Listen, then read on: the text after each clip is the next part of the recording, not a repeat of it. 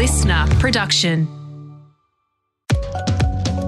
Is drinking a little bit of alcohol actually good for you? I'm Dr. Sophie Calabretto, and this is The Science Briefing, a podcast about the science of everything.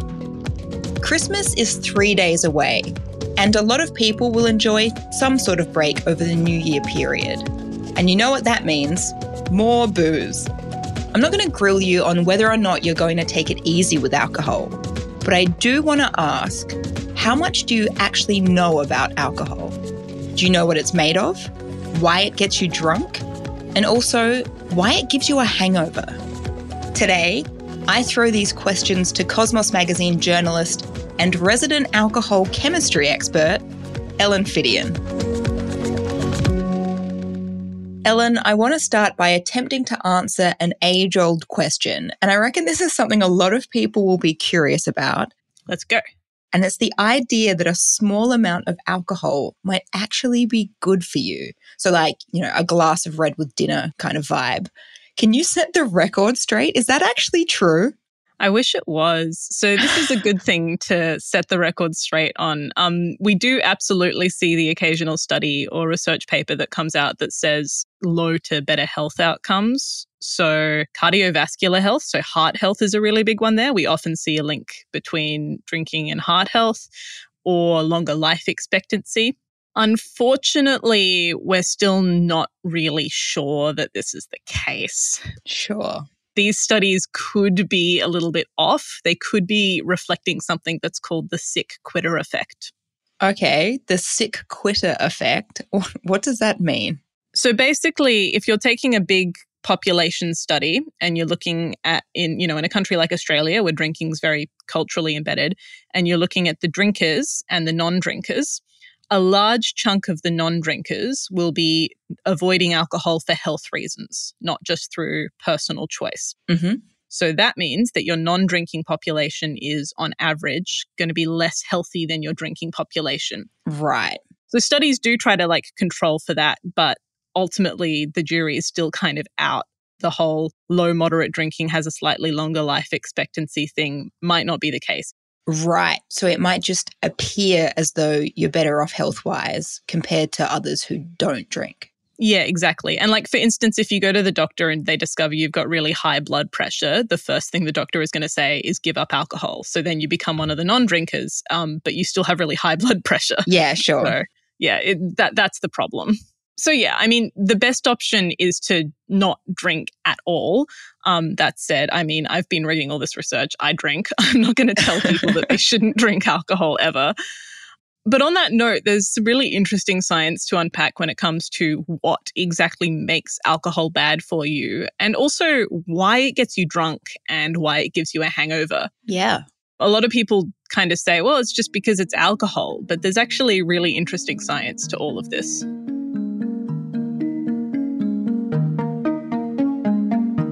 Alrighty, so let's get into this alcohol science, Ellen. I'm very excited.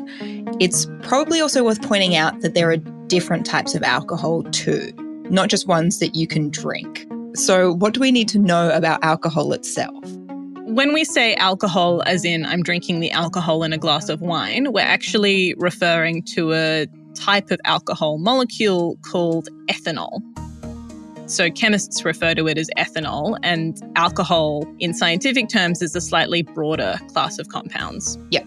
Other types of alcohol you might have heard of, methanol, which is wood alcohol. So that's a toxin, but it's also a really useful chemical precursor for plastics, rubber, pharmaceuticals. So it's kind of a really handy chemical ingredient. Another one you might see is isopropanol. That's often found in hand sanitizers.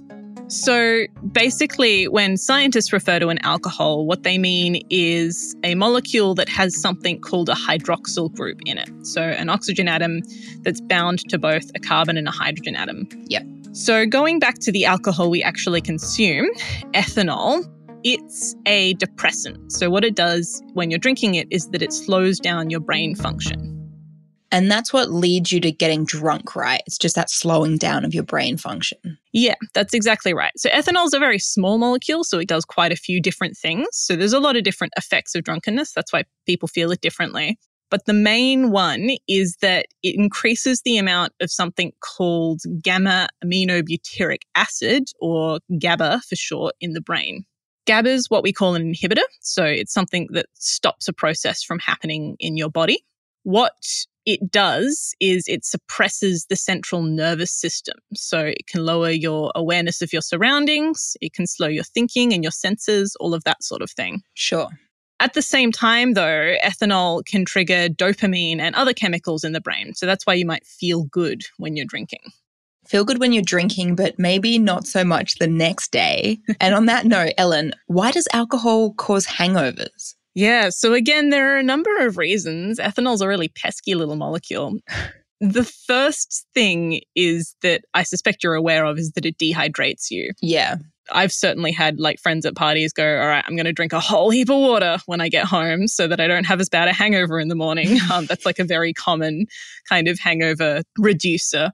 I actually had, because I studied science at uni, I had a couple of friends who tested different hangover cures for about 6 months. So they'd actually they'd take out a breathalyzer and test to see how drunk they got. Oh my gosh. And then the next morning they'd try fatty foods or drinking water or hair of the dog, etc. That's amazing. They never found anything conclusive. They also didn't publish their results. So, it didn't pass peer review. No. So there's a few different things going on, but the main culprit behind your hangover is this compound that your body processes alcohol into. It's a compound called acetaldehyde. So it's this very, very reactive, fairly toxic substance, and it's often the thing that causes your really common hangover symptoms. So headaches, nausea, your face looking really flushed, all of those sorts of things. Acetaldehyde doesn't stay in your body forever, though. It gets broken down as well. Right. So that's why you don't have a hangover forever. It's because this stuff eventually breaks down. Yeah, correct. So the process behind that is another enzyme called dehydrogenase, or ALDH. It turns the acetaldehyde into something called acetic acid, which is a little bit less toxic. It's actually found in vinegar. And eventually, sort of one process after another, it's broken down into carbon dioxide and water. Interestingly, this enzyme, ALDH, is also one of the things that controls people's responses to alcohol. So it's a lot of the reason behind there are people who are genetically more predisposed to getting drunk and getting hungover. Okay. Some people have a mutated ALDH gene, which makes the enzyme less effective, which means that you get more acetaldehyde built up in your body because it takes longer to process it and bring it down. Right.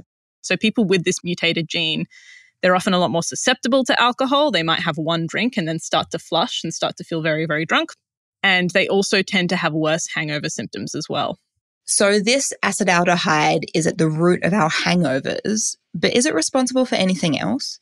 Unfortunately, yes. As we know, alcohol's got other negative health effects. So it's a carcinogen, which means it can cause cancer. Right. And again, acetaldehyde is the main reason for this. Because it's really, really reactive, it binds to a whole bunch of different things inside our cells. It can bind to and react with DNA, which then makes the DNA more likely to mutate. And mutating DNA is ultimately what causes cancer. Mm-hmm. It's worth mentioning that alcohol can be carcinogenic in a few other ways. It can also trigger a few different hormones that are more likely to be carcinogenic. It can also mess with your liver, which can ultimately lead to cancer as well. And when we're talking about alcohol and the link with cancer, what cancers are we talking about? The most common cancers that get linked to alcohol are throat cancers, mouth cancer in the esophagus, the colon, breast cancer, and liver cancer. So it's all stuff that sort of intuitively makes sense because it's stuff that's associated with the consumption of alcohol, so your digestive system. Yeah. There was an estimate from The Lancet, which is one of the biggest medical academic journals in the world, that said that in 2020, there were more than 740,000 new cancers around the world that came from alcohol consumption. That's about 4% of total cancers. Whoa. Another study, and keeping in mind this is one study that's kind of put a ballpark on it, but they estimate that a bottle of wine per week, so 7 standard drinks, is the equivalent of smoking 5 cigarettes per week for men and 10 cigarettes per week for women. Oh my God, Ellen, that's hectic. Yeah, it's not my favourite study for sure.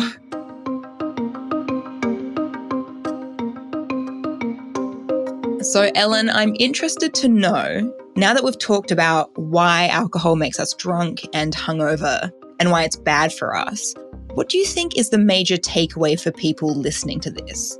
And obviously the goal here is not to try and scold people for having a drink or a few this holiday season, because I definitely will be. But why do you think learning the chemistry behind alcohol is important? I think it's useful when you see these drinking guidelines, and Australia's drinking guidelines were updated fairly recently, that say things like no more than 10 standard drinks per week, and there's no safe amount of alcohol. The less you drink, it's better. You really shouldn't be drinking any. That can seem very kind of wowzerish and dull, but the reason they're making these recommendations is because there is actually science behind this. Mm-hmm. They've done the research and this is what they have concluded. They're not just saying don't drink alcohol for the sake of not drinking alcohol or to reduce the number of loud parties. It has bad health effects. Yeah.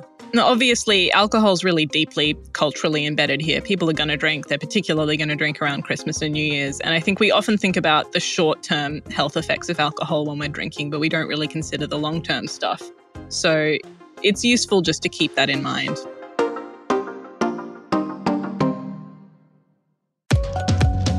Ellen Phidian is a science journalist for Cosmos Magazine.